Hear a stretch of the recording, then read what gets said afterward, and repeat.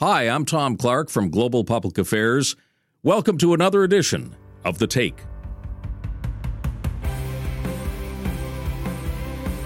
This, in fact, is our last edition, special edition of The Take, looking at the U.S. presidential elections. We're now just a few days away from what many people are saying is the most important election in U.S. history. I might amend that to say the most pivotal election in U.S. history. And, you know, when you take a look at the partisans and to a degree the media, nobody's sitting on the sidelines on this one. This is an election where the partisans are saying, if my guy loses, this is the end of America as we know it. So that's how high people are saying the stakes are. One of the people who has been reflecting this all back to the American public and has been doing so very successfully for a number of years, Ali Velshi of MSNBC. You see Ali, by the way, on weekends, 8 to 10 on MSNBC. Ali, what a delight to have you. I've been looking forward to this for a couple of months now. And can we just get a little conflict of interest out of the way just before we start? Okay, so you and I are friends. We've been friends for a very long time. That said, there's nothing wrong with interviewing friends from time to time. And because we're talking about friends, here's where I want to start. I want to start in your living room or your old living room in North Toronto. Yeah. I had the privilege of meeting your mom and dad, Murad and Mila.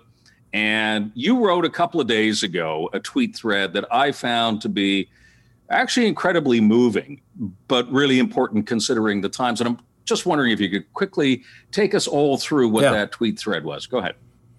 Well, I was about 11 years old, and my dad, we'd come to Canada in 1971. I was born in Kenya, but my parents were all born in South Africa. And we'd come to Canada, we'd become citizens, and my dad had decided to run for office. He was running for a seat in the Ontario legislature. And it was election night. I'd worked so hard on this campaign. My dad and I went home to sort of freshen up and get back to the campaign headquarters for the night that lay ahead. And we got back into the car to drive to the campaign headquarters just a little before 8 o'clock. At 8 o'clock, we turned the radio on. The broadcast had begun. Obviously, the polls had just closed. It was too early for them to call anything except for one riding, and that was Don Mills, where my dad was running. And it was we had lost. They had declared that the incumbent, who had been there for many years and was a minister in the government, had won. And I was devastated. And I just couldn't, I was beside myself. We hadn't even reached the campaign office yet. And I said to my dad, I can't believe we lost. And he said, of course we lost. We were never going to win. And I said, what do you mean we were never going to win? Why'd you do this? What was this for if we were never going to win? He said, no, it was too much of a task for us to win. We weren't going to win. I ran because I could. Because coming from South Africa, he couldn't vote, let alone run for office. He couldn't even express views that were not in line with what the government said. So he ran to put his platform forward and allow voters who had the absolute choice to decide whether they wanted to support him or support someone else. And they didn't support him.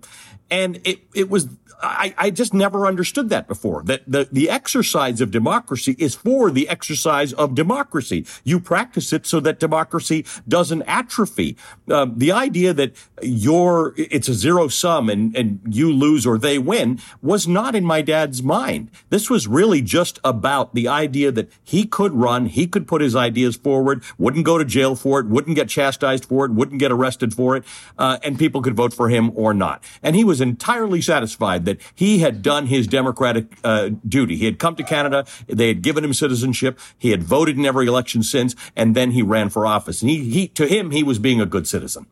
Well, not only was he a good citizen, but Murad went on to win a subsequent election and became the first person of Indian descent to sit in the Ontario legislature, which is a remarkable achievement.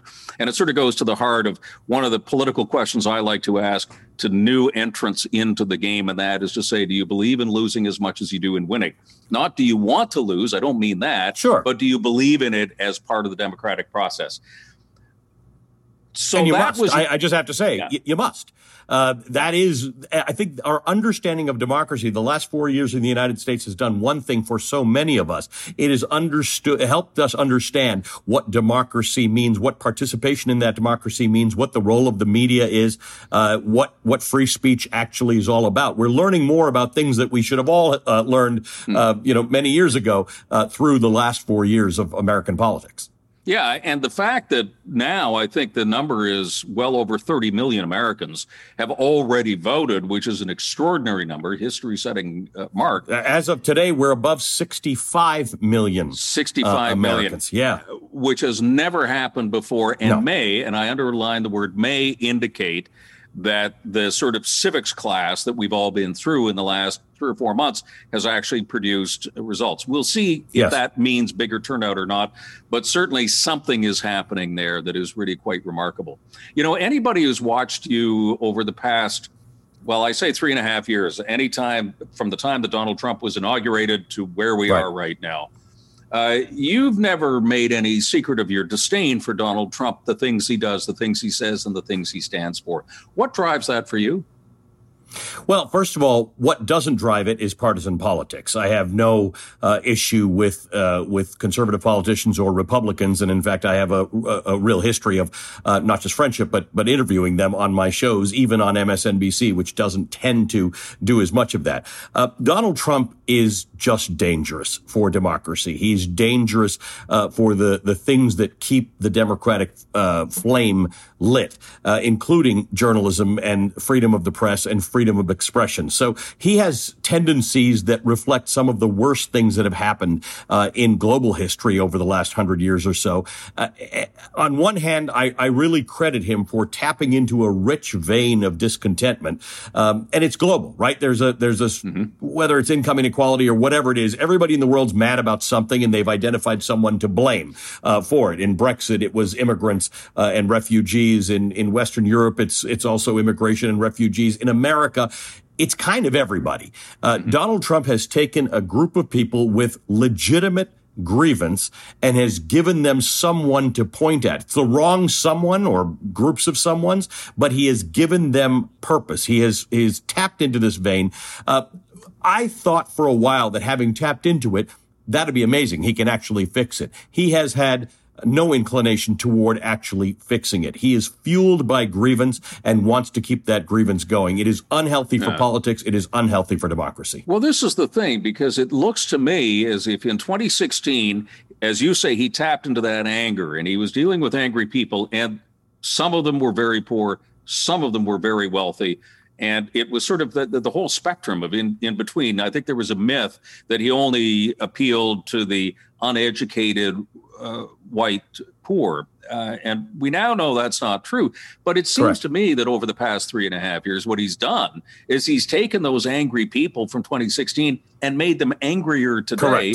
Because in the end, it is all about tactics. And tactics say that you win if people are angry. So keep them angry, right? Oh, that's exactly right. Whereas there was some hope that having tapped into it, he may come up with solutions, because some of the things that make them angry, well, it's valid. They're angry. We have not been fed good reasons for why we feel the way we do in society, generally economically, over the last 30 or 40 years, where we've seen inequality grow. And you're right, some of it's economic and some of it's not. But he didn't do anything with that anger except keep them angrier. It is very motivating. And that voter turnout that you talked about, we don't know how this pans out on election night. It could be a lot of his voters voting in bigger numbers than they did last time around. So we're not sure what he's doing with it, but that's fundamentally the identification of what the problem is. You know, one of the things I wonder about, and as you know, I lived in Washington for 5 years and was sort of deeply involved. That was during the George W. Bush administration than I saw in the Obama administration. But when I take a look at who's voting now in presidential, and of course the other races that are important, very important, like the Senate races, we'll get into that in a second. But I often wonder, you know, if the polls are right, if this is a big Democratic win, and if they flip the Senate, and if the Democrats own all three houses, Democrats are going to be very happy, at least initially. But, you know, 40% of the American population, the American voters, have voted for Donald Trump, and they believe in Donald Trump, and they believe in Trumpism. So I guess my question is this, and maybe I'm getting a little ahead of where our predictions are. But what happens to Trumpism in the United States and that sense of grievance, that sense of anger, and now, perhaps in a few days, a huge sense of loss as well? Well, you've covered the world, so you know what this looks like in other parts of the world, including in Eastern and Western Europe. For years after the war, you would see countries swing from left to right and left to right. And it was always confusing. It's like, is there not a big middle? And we always didn't see that sort of thing in Canada and the United States because the middle was so big and so healthy. And now the middle isn't so big and so healthy, or at least not that loud. There's still a bigger middle than there are extremes on either side. But Donald Trump has so played to one set of extremes that I think there are a couple of things that could happen if he were to lose. One is that he doesn't leave the scene, and he is the presidential candidate 4 years from now, and he is the leader of this aggrieved conservative movement. The other is that Republicans take their party back. There are lots of Republicans who are now voting for Joe Biden who may not share a whole lot of views with Joe Biden. They just don't want Trump there. They think Trump is dangerous. They think he doesn't really advance real conservative values. So that could happen too. The third thing, which we're starting to see, and that is that if Joe Biden becomes president, we're hearing reports that he is vetting certain Republicans for positions in his cabinet. So the idea that he really does go out and try and reconcile America. And I will say this, having known Joe Biden and covered him for a number of years, it's possible with somebody like Joe Biden. He's not an extremist within the Democratic Party. He's done a pretty good job of dealing with the real progressives in the party and trying to bring them into the tent. But he's also made clear on several occasions that's not who he is. He's not looking to do some of the things that the most progressive wing of the Democratic Party is going to do. So I think everybody's going to have work after this election, no matter what the outcome is, in making sure that the next election doesn't feel as polarized as this one. It's not good for anybody. Isn't it interesting, though, you talk about what you're picking up now, that they may be vetting Republicans to move into certain positions in cabinet. There's nothing new about that. If you remember, Bill Clinton did that and brought in a Republican Secretary of Defense because that was an area that was very important to the Republicans. And at the time, Bill Clinton in 92, he owned all three houses. He had the House, he had the Senate, and he had the White House. And those were the two worst years of his presidency because he could get nothing done.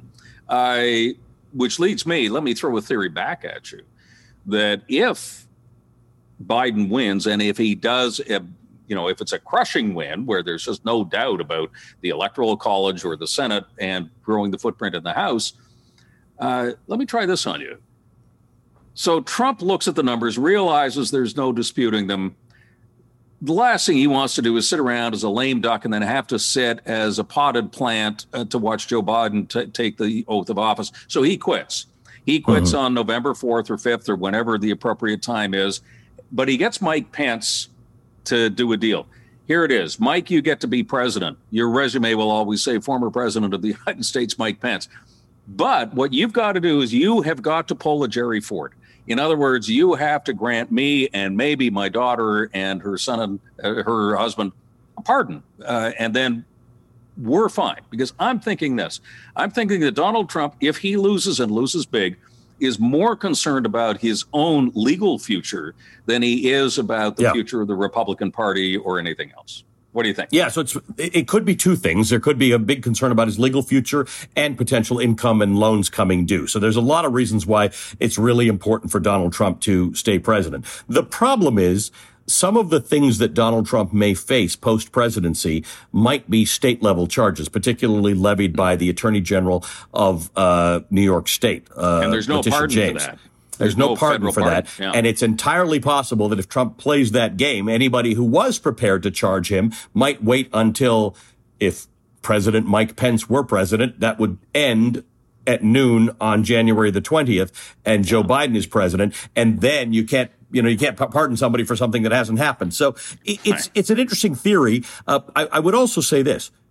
Mike Pence still has some attachment to the old Republican Party, and he may want to be president another time, or he may want to be the candidate next time around. So I think there'd be a lot of Republicans who would say, wow, there's a lot of stuff that's felt dirty for 3.5 years. This one feels extra dirty. So whether or not Trump can get other people to go along with him if he tries something of that nature is up for debate. let's just go back a little bit because maybe we're getting ahead of ourselves by talking about what happens on November 5th. Let's go back to November 3rd for a moment. When you take a look at the state polls, which are really the only ones that matter in this contest, right, it seems inescapable that Joe Biden is going to win. Yes, there are 5, some would say 6 battleground states, but even when you take a look at those, and as tight as they may be, the nod or the benefit goes to Biden in virtually all of them. So what I'd like to know from you is there still a realistic path to victory for Donald Trump, or is it all over but the shouting? No, I think there really is. First of all, I'm always wrong in everything I predict, so I want to start with that. Secondly, we're influenced by the bubbles in which we exist, and I have for 2 months been traveling to swing states. So my bubble sees a much closer election than the polls do. I'm not as convinced as the polls are that it is inescapable that Joe Biden wins. And then the third thing is I work on that board at MSNBC that you touch and you move and you put different states. You do it very well, by the way. Thank you, sir. Thank you. I like it. Mathematically, there are lots of paths to victory.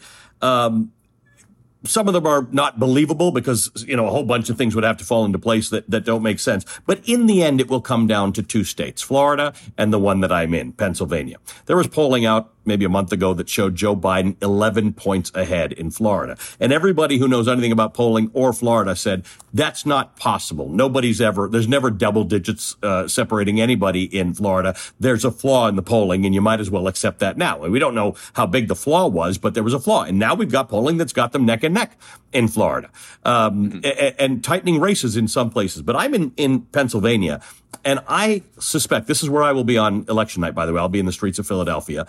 I think it's coming down to this. And if Pennsylvania goes for Trump, the number of paths to victory expand greatly. And he is doubling down on Pennsylvania. He's here all the time. He's attacking Joe Biden on the fracking idea. Joe Biden has been less than clear and somewhat inconsistent on his view of fracking, which is a very big deal in Western Pennsylvania. So this may be what it comes down to. Pennsylvania, Barack Obama made an inference to this in his election, and it wasn't very good. But Pennsylvania is 2 places, right? It's 2 states. It's cities, urban populations with universities and hospitals and very large African American populations. And then it's the country. It is rural America. And I live right in between them. I live in a suburb, in Pennsylvania, which is in itself a phenomenon, although they tend to be more Democratic. But that's what Pennsylvania is. So Joe Biden will clean up in Pittsburgh. He'll clean up in Philadelphia. I mean, he may get 95% of the vote in Philadelphia. But out there in Luzerne County, in Wilkes-Barre, in Scranton, in Bucks County, that's where it's all going to go down on election night. What those people decide to do may decide the next 4 years for America. And when you open your front door and go for a walk around your neighborhood, what are you picking up about suburban and rural Pennsylvania right now? Where I am, Donald Trump's message doesn't seem to be resonating, but that's because I'm very close to Philadelphia, and everybody around me, if they go for a night out, it's to Philadelphia. There's Biden-Harris signs around here adjacent to Black Lives Matter signs. But if you get a little bit out of here, you start to see Trump-Pence stuff. And keep in mind, this is where it all happens, right? The place where you go from being a city to being rural America is where you go from people watching MSNBC or CNN to Fox, where you go from newspapers to radio. And the problem is the same people are not hearing the same arguments. So I'm out every week talking to voters all across America, and they don't hear the same thing. So it's not like they're saying, well, there's Donald Trump's tax policy and there's Joe Biden's tax policy, and I actually like Donald Trump's better. It's not how anything goes down now. It's all about the story you heard on the network or on your social media about how Joe Biden eats little children and Donald Trump is the devil incarnate. You never hear, there's no policy debate anymore. Very few people can argue, I've listened to this, I've read that, and that's why I've decided I'm doing this. It is tribal right now in America. Yeah, and the culture wars or the tribal wars in America are driving so much, and that's, we talked about what happens to Trumpism after this is over and whether that transmutes into something else. But let's look at the Democratic side here, because, again, casting back a little bit to the Clinton years, when Clinton owned everything in Washington and he couldn't get anything done because Democrats famously, when they own everything, turn their guns on themselves. And the left wing of the party fights the center of the party, and the whole thing becomes unmanageable.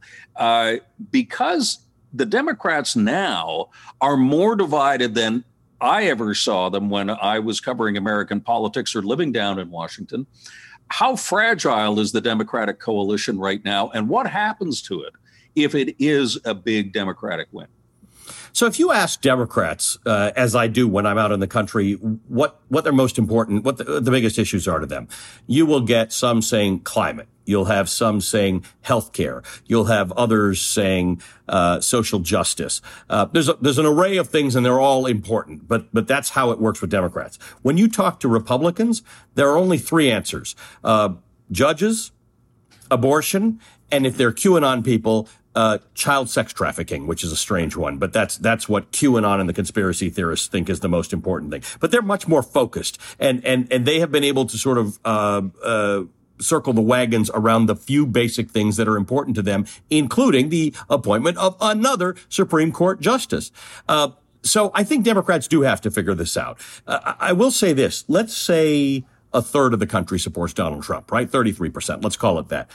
25% believe in UFOs. I'm not saying there's anything wrong with that, but about the same number believe that Barack Obama was a Kenyan-born Muslim. So my point is, and they're susceptible to QAnon and conspiracy theories, Trump's got 25%, roughly a quarter of the country who never would have voted for Jeb Bush, who never would have voted for John Kasich, who never thought John Huntsman was a good candidate, who never believed the Bushes were conservatives. He's got a bunch of people who trust no other conservatives even. And they are going nowhere. They're like feral cats, right? They've tasted human flesh. They're not going to just disappear because Joe Biden became president. Somehow, someone's going to have to work with that crowd, and that responsibility is largely going to fall to Republicans. The Democrats on the other side, they're all banding around Joe Biden because they understand that that's a better alternative than Donald Trump for the things they need to achieve. But Bernie Sanders tells me on a regular basis that he is going to work to get Joe Biden elected. Then he's going to work to make Joe Biden the most progressive president in American history. That's going to be where the battle comes in. Yeah.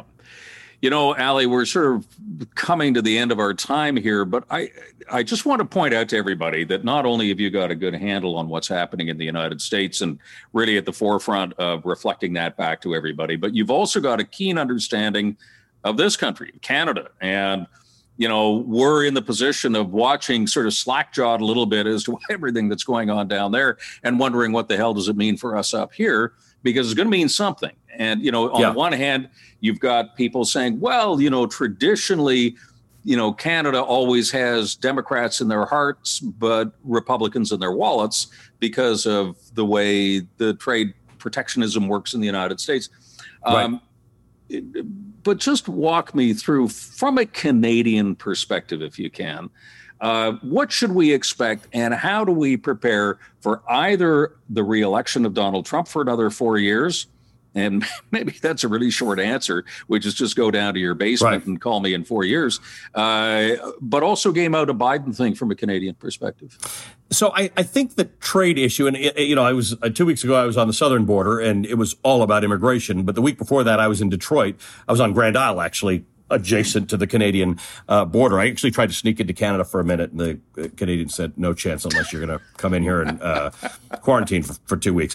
But I think that for Canadians, what they have seen in Donald Trump was a ham-fisted approach to trade, which is fundamentally the most important matter to Canadians, other than security. The security is sort of baked in. Whether you're a Democrat or a Republican, having Canadians in the security equation makes sense, and that's largely there. The trade issue is important. And normally Republicans would have embraced the long-standing relationship with Canada and said, all right, we got some things to work out on the edges. But the idea that there is a reason why we have free trade, why we have NAFTA, why it came out of free trade, why that came out of the Auto Pact, Donald Trump has no institutional memory on any of this stuff, so it doesn't matter to him. So he was ready to break all the China in the attempt to deal with China, and I don't think anybody saw this coming. I don't think anybody saw it coming that he was going to take a massive swipe at Canada, and it was uncomfortable. So I think fundamentally the trade relationship between America and the United States is not going anywhere,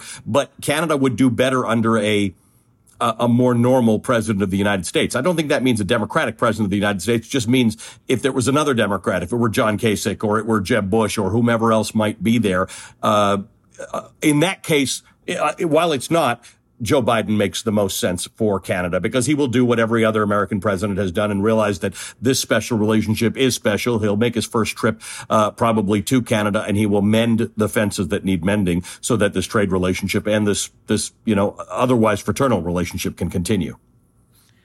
I'm going to enrage my producer here because I'm going to sneak in one last question, and this is sort of a personal thing here. Listen,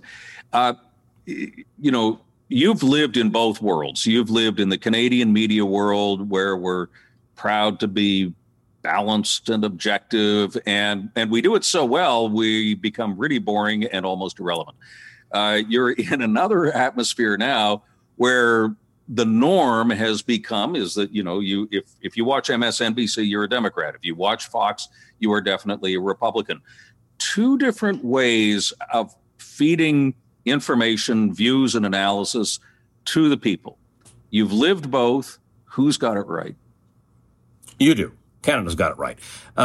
My way works if every consumer is prepared to consume from different places. But the collapsing of our worlds into these media bubbles where you will watch a cable TV channel that's geared around how you think, and then you'll have a reinforcement on social media based on how you've curated that, your friends or people who think like you do, means that you don't have the means or the ability or the willingness or the time to go outside that bubble and get more information. That's dangerous. Our output is not the problem. It's how people take it in.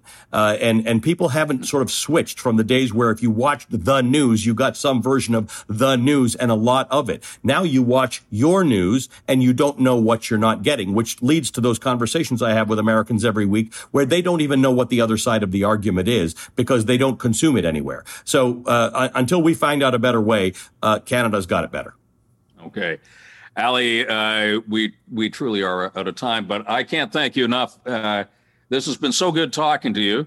It's great that we've got, a deep operative operating in the United States. You're part of our deep state. Our state you may have to call your operative back someday. Let's see how things go on November 3rd. You're always welcome up here. Thanks, buddy. Ali Velshi, MSNBC, weekends between 8 and 10, one of the smartest journalists in the United States. If you haven't watched him, take a listen to Ali Velshi. You'll be much richer for the experience. Ali, my friend, thank you. Thank you, Tom. Well, that ends this episode. As I said, days away now from the most pivotal election in American history.